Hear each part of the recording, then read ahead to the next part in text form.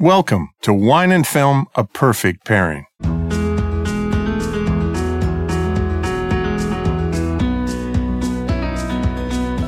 I'm film critic Gary Cogill, and today a couple of films well worth the price of a ticket. Now, one is a real-life turn-of-the-century adventure film. It's called The Lost City of Z, starring Charlie Hunnam and Robert Pattinson. And the other is a terrific documentary produced by celebrity chef Anthony Bourdain.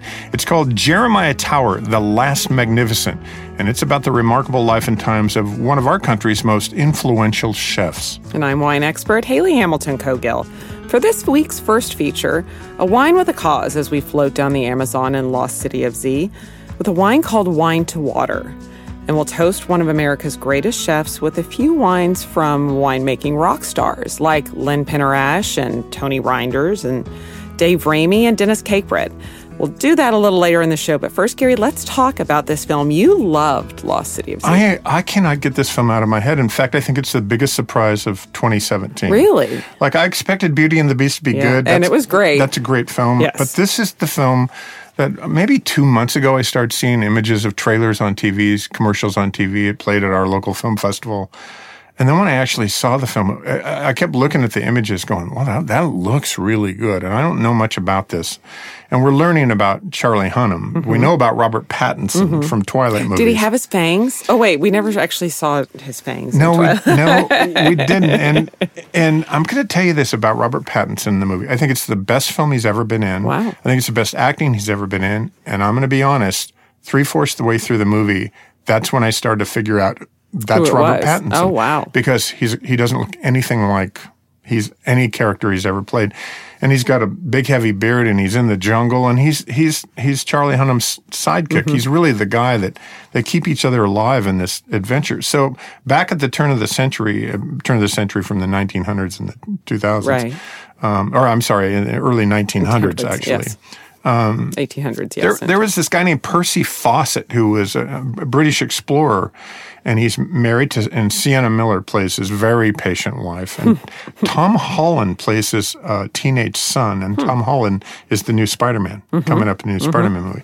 So you have a lot of star power in this, and he goes off, is sent by the Brits. They send him along the Amazon jungle to kind of map the between Bolivia and Brazil, because a civil war was starting down there, and they really needed some boundaries, and the British stepped in to help do this. And along the way, he discovers an ancient civilization, artifacts and things, just on the surface, and he thought, oh my God, nobody ever thought that down in South America, especially if you're a Brit at the time, and they were very racist at the time, that anybody on the planet had more of an advanced civilization than they did, other than maybe the Romans or the Greeks.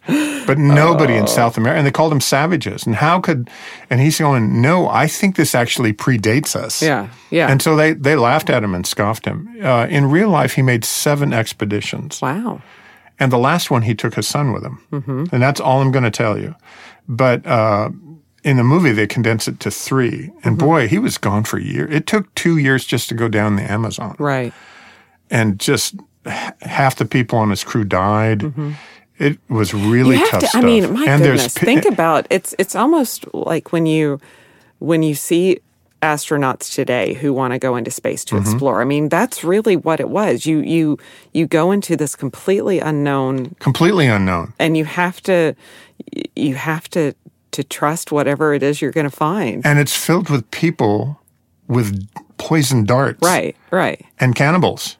And what's interesting about Charlie Hunnam is he had a graciousness to him, and he loved all these people. Mm-hmm. Even if they were about to kill him, he would smile at them and embrace them, because he really believed their cultures had value where everybody around him in England did not. Right. And he stuck up for them, and it's just this kind of gracious, giving adventure. On the other side of that, he abused his family quite a bit by just being gone. Right. His children were never around their father, and they loved their father, and the wife was very patient. In fact, not only was the society pretty much racist at the time, but women weren't allowed to go in the jungle too, because you probably couldn't handle that if you were a woman, and she really wanted to go and never went. And there's a real backstory there I think that marriage is really interesting. But there's a loneliness and a sadness, a melancholiness to this film, because he was an absent father, but he was great. Yeah. So well, and I think you have to. I think we've seen that just through stories, through many stories of history, and certainly through many films of these kind of adventurers, of these explorers that have gone into new worlds and become part of a brand new culture, and then inevitably somebody in charge comes in and kind of tries to ruin everything and drive out all the Native Americans. Yeah. And these stories are, I mean, it's not really about judging because all this stuff happened. And it seems fairly accurate, even though they've condensed, 7 excursions into 3. But it's directed, it's based on a book by David Grenn, a very popular 2009 book. But James Gray directed it. He did a film called We Own the Night. He did Little Odessa. He did The Immigrant a few years ago. And did Blood Ties with Clive Owen. Oh, okay. And I remember Clive, because we know Clive, talking about wanting to work with this director. And I didn't know a lot about James Gray. Of all those films, I've seen most of them. This is on a whole nother level. Wow. I think this is an Oscar level film. It'll probably get lost. Right. It's only in early. 600 theaters. It's not in 3,000. And it has already opened. How has it done since it opened? It's done really well for 600 theaters. So I think it's going to stick around in art houses for a while. Hopefully it'll expand. Probably won't very much. But if you can find it, and it's 2 hours and 20 minutes long too. But it's the real deal, and I think this is good stuff. And how much do we love Sienna Miller? Her career is just on fire. She was the wife in American Sniper. She was in Foxcatcher. Burnt. She was in Burnt. Yeah. I think she's the best thing in Burnt. I agree. And she was in Live by Night. Yeah. Yeah, she was the kind of first, his first girlfriend. She's kind of a crazy in that film. She's kind of crazy. But kind of remains crazy. So I'm going to say this is the big, bold statement. If you're a big Twilight Robert Pattinson fan, I'm so happy for you because you finally are seeing him in an absolutely wonderful, splendid film, and you won't even recognize. You can be Team Robert Pattinson. That's so good. You can be Team Robert and Charlie in this one.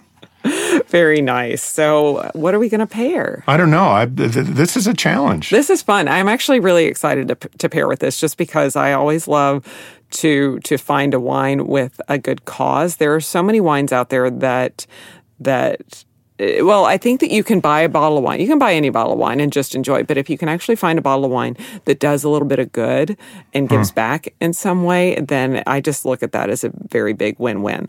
I'm going to preface that I haven't actually tried these wines, but I love their story and I want to. So I will be because they are available online. We'll have a link on our website as to how to find wine to water. Wine to water. And basically, it's the whole idea that Jesus turned water into wine. And so one of the miracles. Yeah. One of the miracles. And you know what a huge water supporter I am. And Dallas and Cortez has made it one of its big missions to give back to various water charities because I find it just so horrible that we take water for granted. And without water, you really can't. If you don't have clean water, then your entire life is stifled. And there are people and villages all over this world that walk miles and miles and miles a day just to get clean water. And when all they really need is a well. They need a well, or they need some sort of purification for their water. It's fascinating to think that in the Amazon that it rains all the time,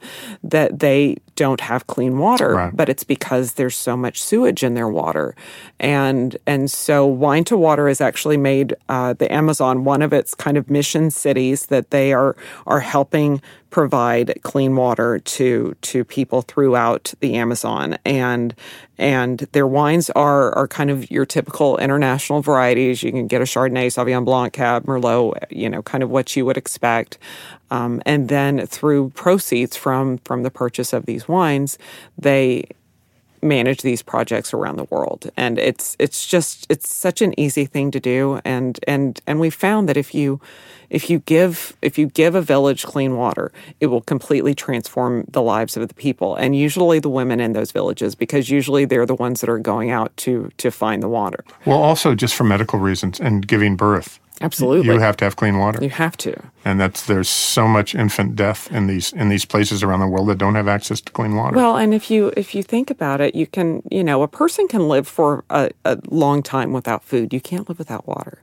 It's just you just can't live without clean water. And so bravo to these guys for believing in their cause and for doing good work and for as I said, it's kind of a win-win. Yeah. You can have a good glass of wine and then give back. Well, and I'm going to make this big bold statement. We have a federal government now that seems to be pulling away from any kind of restrictions on taking care of the environment.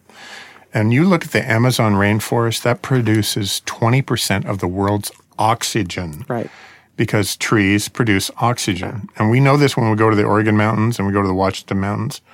But you go anywhere in the world that has forests, and there's something about breathing that air. It is. But when you start whacking away and cutting it all down and not replacing it and not taking care of it, right? Yeah, I just find that amazing. Even the Amazon River, as you know, 3,000 different species of fish. You just can't whack away at all this stuff. Right. And it's a little bit of a soapbox, but I find this fascinating. I love the idea that they're doing this. Mm-hmm.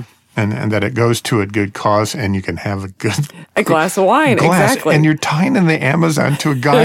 I mean, the river's 4,300 miles long. Absolutely. So when Percy Fawcett went down with his buddy who looks like Robert Pattinson, they didn't have a motor. Right. They're on canoes and they're on makeshift rafts, and next thing you know, they're getting attacked on either side of the river. Mm-hmm. It's like the journey down in Apocalypse Now. Mm-hmm.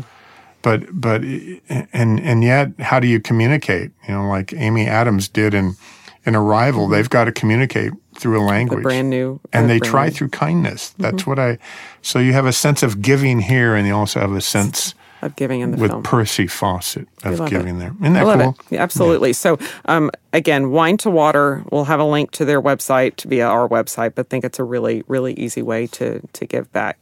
What are we going to talk about next, Gary? Well, when we come back on Wine and Film, A Perfect Pairing, a fascinating new documentary that we've both seen. It's about the chef at Chez Panisse and Stars Restaurant, I think that was in San Francisco, who dropped out unexpectedly and is now back thanks to another famous chef, Anthony Bourdain, and we will be right back.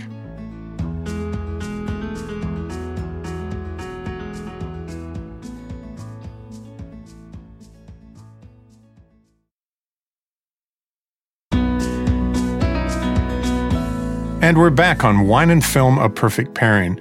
Haley and I recently saw a film together that we can't wait to tell you about. And it's a documentary, and it's called Jeremiah Tower, The Last Magnificent. And the more I think about the title, the more I like that title, because I didn't really know anything about Jeremiah Tower. So I walked into this knowing quite a bit about Chez Panisse and the restaurant in Alice Waters, because you've been talking about Alice Waters. Yeah, we're big fans. We We had lunch there. We haven't had a chance to have dinner there. But it's one of the great dining experiences we've ever had. Absolutely. Even though it was lunch. Yeah, it was fantastic. And I am. I'm a complete geek on her. I think that she transformed American cuisine, and in addition to that, farm to table cooking, and has helped create the edible schoolyard and a way to give back, and you've got to teach kids how to grow their own vegetables. I mean, I'm an Alice Waters fan, but the kind of beauty of this, and obviously kind of a lot of the backstory in her story, is that she just kind of was a cook. She was a cook and a hippie. Yeah, never wanted to be a chef, but she hired Jeremiah Tower to basically come in and be the chef at Chez Panisse shortly after she opened. And he made it really into the showplace, and gave it the real credit and credibility that I think it's had now for so many years. So what I didn't know about Jeremiah Tower is his childhood, and there's a lot of photos and a lot of home videos. He grew up. And a lot of recreations. The recreations in this documentary are done very, very well. Very well. In fact, I think it's a really well-made film. So he's a kid, and he's growing up around very wealthy parents who ignored him. In fact, he had really lousy parents. But they would go off on cruises on the Queen Mary. They would stay at fancy hotels and live for 3 months. For months, yes. They'd give him his own suite. He's 6 years old. And then say, bye, see ya. And he would learn the run of the hotel, how to go into the kitchen. And he started learning menus and started ordering and living around food because he was so bored. Yeah. Well, and I think he was lonely. He was lonely. But I loved that he found, I mean, his storybooks were menus. Reading how menus were prepared and reading how and learning how ingredients went together. And this especially because they were in Europe. They would summer in Europe every year and spend extensive amount of times in great restaurants and beautiful hotels throughout France. And if you're going to learn classic cuisine, that's it. But he didn't learn through a school. Not at all. He learned by ordering food and watching it. He learned through his palate. That's what's just so fantastic. Yeah, so he had just an innate ability. He had a built-in talent that most people do not have. And he was not afraid of food. And so when he gets hired as the chef at Chez Panisse, he's not a trained chef. At all, yeah. And turns it all around. And then all of a sudden that place just blows up. And then he has a big falling, I don't want to get too far into it, but he has a big falling out with Alice Waters. Yeah. And also came to terms with his own sexuality in the film. And then all of a sudden, he goes off and starts another restaurant. Called Stars. It's called Stars, which became very famous. And I learned a lot about Stars because I didn't know that much. And then dropped out. Yeah. Just dropped out, and then has a reemergence, which is not too many years ago, back in 14 and 15 in New York. But wow, when you look at all these famous chefs and culinary people talk about him, he's the guy. Yeah. And he's the guy, and they go, you might not know who he is, but we know who he is. Yeah. And he's the guy, and he's here. And there's a real sense of sadness and loneliness about him. But also a true sense of accomplishment. But if you're going to work for that guy, you're going to learn a lot.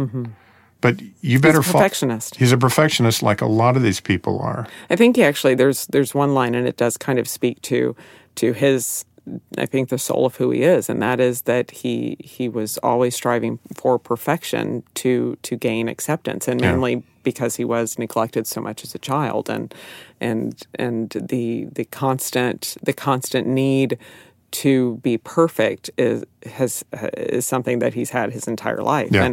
And with that, though, comes incredible, the standards are set so high that it's very, very, very hard to attain and then maintain. Or even if at all. Yeah. I mean, you may never reach that. The name of the documentary is Jeremiah Tower, The Last Magnificent. What does that mean to you? What's the last magnificent mean to you? Well, I just see flair. I think magnificent. And he had such flair. I mean, he had a restaurant called Stars, and he had stars all over everything.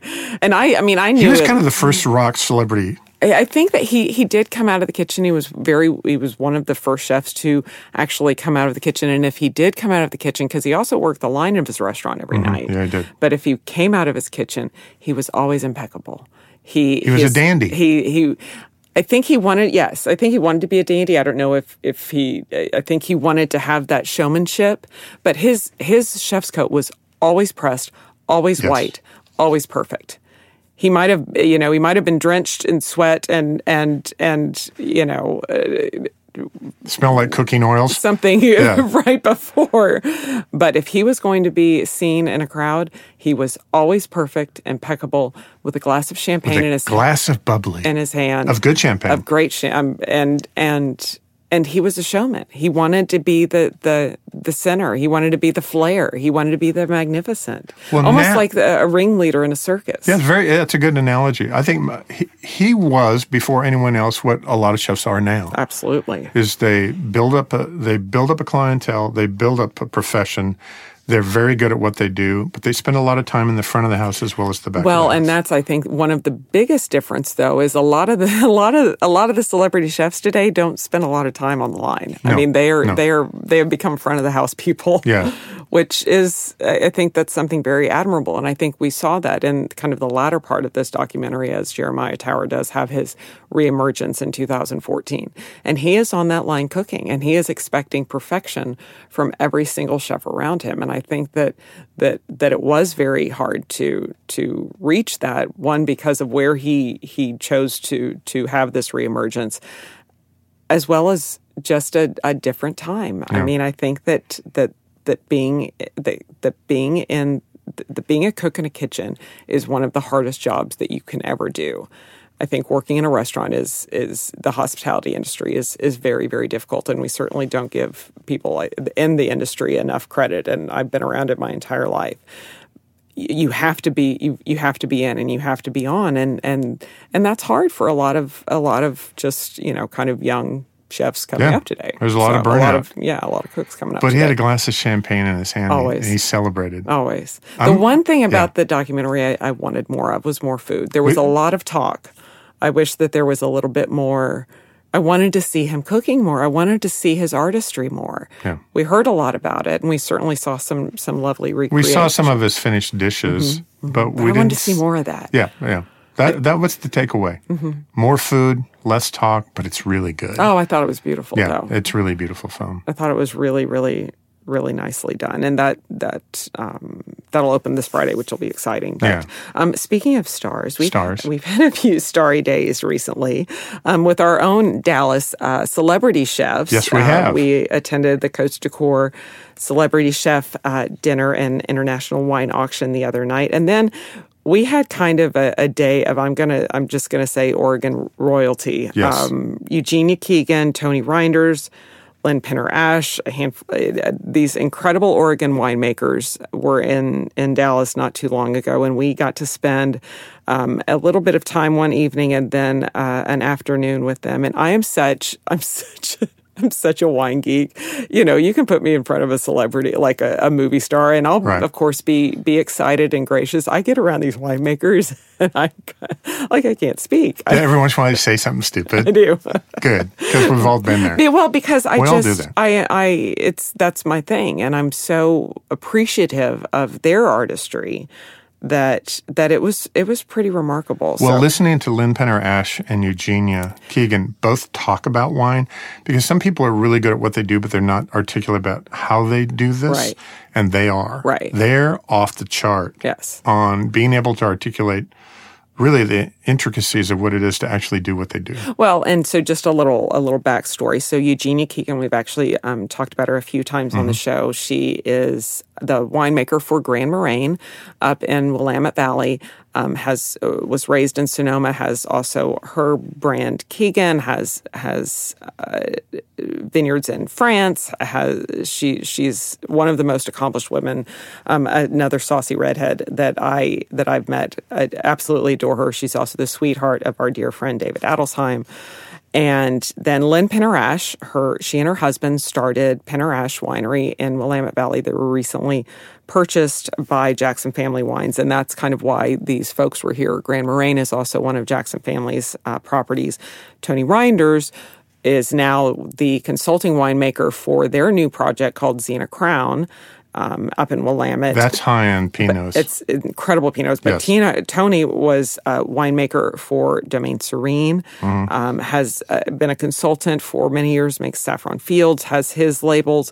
It was kind of this fantastic opportunity to taste through the properties now that Jackson Family owns up in Oregon, which also includes La Crema, Willa Kinsey, Siduri. So it was a great panel discussion that we had, but we got a little time with them the night before, which was just so fun because it's amazing to be able to hear the backstories of why people do what they do. And I adore Lynn. I think the fact that she could sit there because she did start Pinner Ash with her husband and just that whole conversation of especially of coming up as a woman in the wine industry, which has always been hard, and how she'd be sitting there and she's a winemaker. She's as much she trained at UC Davis. The woman knows her stuff. She's worked. She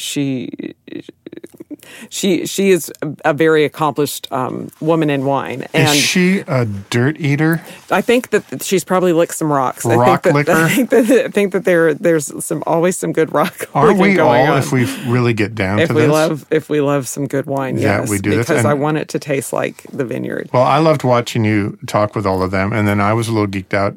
But had some really interesting conversations, talking about Willa Kinsey. Absolutely. And what's really interesting is winemakers often drink so much of their wine that what they really want is a cocktail or a beer. Yeah. Oh yeah. And we want to drink their wine all the time. No, I just wanted to try what. So it was awesome. It was very so cool. Wonderful, and the wines. That's the other side of it. I'm very excited. Jackson Family hasn't been up in the region that long. And I know when they did kind of get into Oregon and into Willamette Valley, there was a lot of speculation on what are they going to do. They really have taken a hands-off approach. They have allowed these winemakers to shine in their own light. Eugenia runs her winery. Lynn is still consulting winemaker for Penarash. They want them to be great. They want them to be great, and they want them to have the freedom to really create and be the great wineries that we have kind of known to love just under this umbrella. So Julia Jackson was also here, and it was great to hear her talk about her father and how Jess Jackson, who passed away several years ago, kind of what his vision was, and now today with them moving into Oregon with her mother Barbara Banke at the helm, to see the ability to create great wines because of just the natural terroir of Willamette Valley, that it is mountainsides, it is hillsides, it's benches, it's ridges, and that was kind of Jess Jackson's whole story. He is a mountain interested in the environment and taking care of it while they do their work. Exactly, which we have to. Fascinating. So it was great. And we had a big week. Yeah, so the other side of it was Côte de Coeur, which is one of my favorite charity events that happens in Dallas every year. My eyes light up when I walk into that room at Côte de Coeur. It's 1,000 people in a ballroom plus. Yes. And some of the best wine in the world and great food and great chefs. And they do. So this is the largest fundraiser for the American Heart Association is actually Côte de Coeur, which is put on by the Dallas division of the American Heart Association. It's been around for 25 years. They've raised over $30 million for cardiovascular research and education during that time. And there are a lot of charity events that you can go to in Dallas. The nice thing, there are a lot of charity events you can go to anywhere, but the nice thing that I've always found by this event is that it's an incredible group of chefs led every year by Richard Chamberlain, who owns Chamberlain's Chop House and Fish House, and he's a fantastic gentleman, brings together a lot of his buddies. He's a giver. And our own, kind of celebrity chefs like Dean Fearing, like Jim Severson, like Dave Holdland, like John Tezar. Matt McAllister, some really great, Chad Hauser from Cafe Momentum, really great chefs, local chefs here.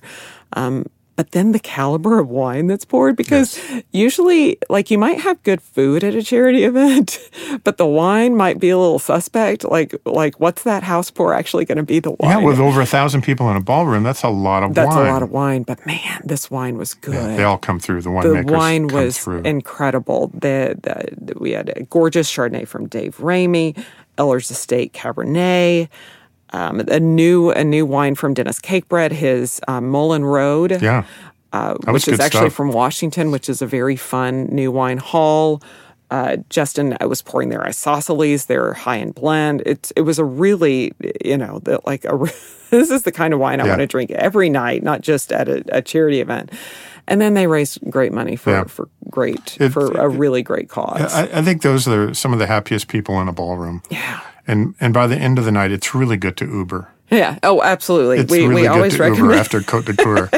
and anything like that. And these great chefs and doing good stuff. It was a special night. It was great to see, kind of, and thought that just the presentation of everything was so beautiful. They moved it from used to be held at a different venue for many years, and they moved it to the Omni this year, and I thought the layout of it was lovely. It's just beautiful. And this big red room. Yeah. And the live auction's great because there's trips to Paris and there's trips all over the world and lots of bottles of wine and all kinds of things. But they served a lot of meat, and they usually do at these things. It's a meaty event. But there was one fish dish that knocked me out and knocked you out. It was my favorite bite of the night. It came from Gemma Restaurant on Henderson. Hasn't actually been in Dallas very long, but since it's been here, I'm going to say they're making headway because of, and I see why, because of this a great dish like this, which was barramundi with a green curry sauce and lotus fruit that just add a little crunch. And then because their co-owner is a sommelier, they brought in this ice cold, which was one of the coldest wines of the night, which I was looking for, a nice chilled wine Riesling that was just such an ideal pairing. It just kind of shows you what great chefs working with great wine can do. Yeah, barramundi being a fish. Is a fish, sorry. Not a fowl. Not a fowl. Don't shoot the barramundi, catch it. It was a great night. I thought, it was. I love being there and appreciate we got to go as the guests. Hey, this is fun. We've had really, really good wine this week and really good film experiences. Yeah. All good stuff. Next week on Wine and Film, A Perfect Pairing, the summer movie season gets off to a rousing start with a long-anticipated sequel, Guardians of the Galaxy Volume 2, starring Chris Pratt. The original, by the way, was a runaway freight train taking in just under $800 million worldwide in 2014. And when a movie makes $800 million, the sequel is on the way. Wow. So it'll be here next week. That's incredible. And we'll also toast Dry Creek. Gary and I are heading out there actually this weekend for the Passport to Dry Creek in Sonoma. So we'll have a little bit more on that adventure. But for now, any additional details on the wines or films we talked about today, please check out our blog on cogillconsulting.com or through Facebook. Be sure to follow Gary on Twitter at Gary Cogill and see what we're drinking now. Follow me on Instagram and Twitter at Dallas Uncork. And with that, I'm Gary Cogill, and as usual, I'm looking for the next great film. And I'm Haley Hamilton Cogill, always in search of a great glass of wine. Join us next time on Wine and Film, A Perfect Pairing.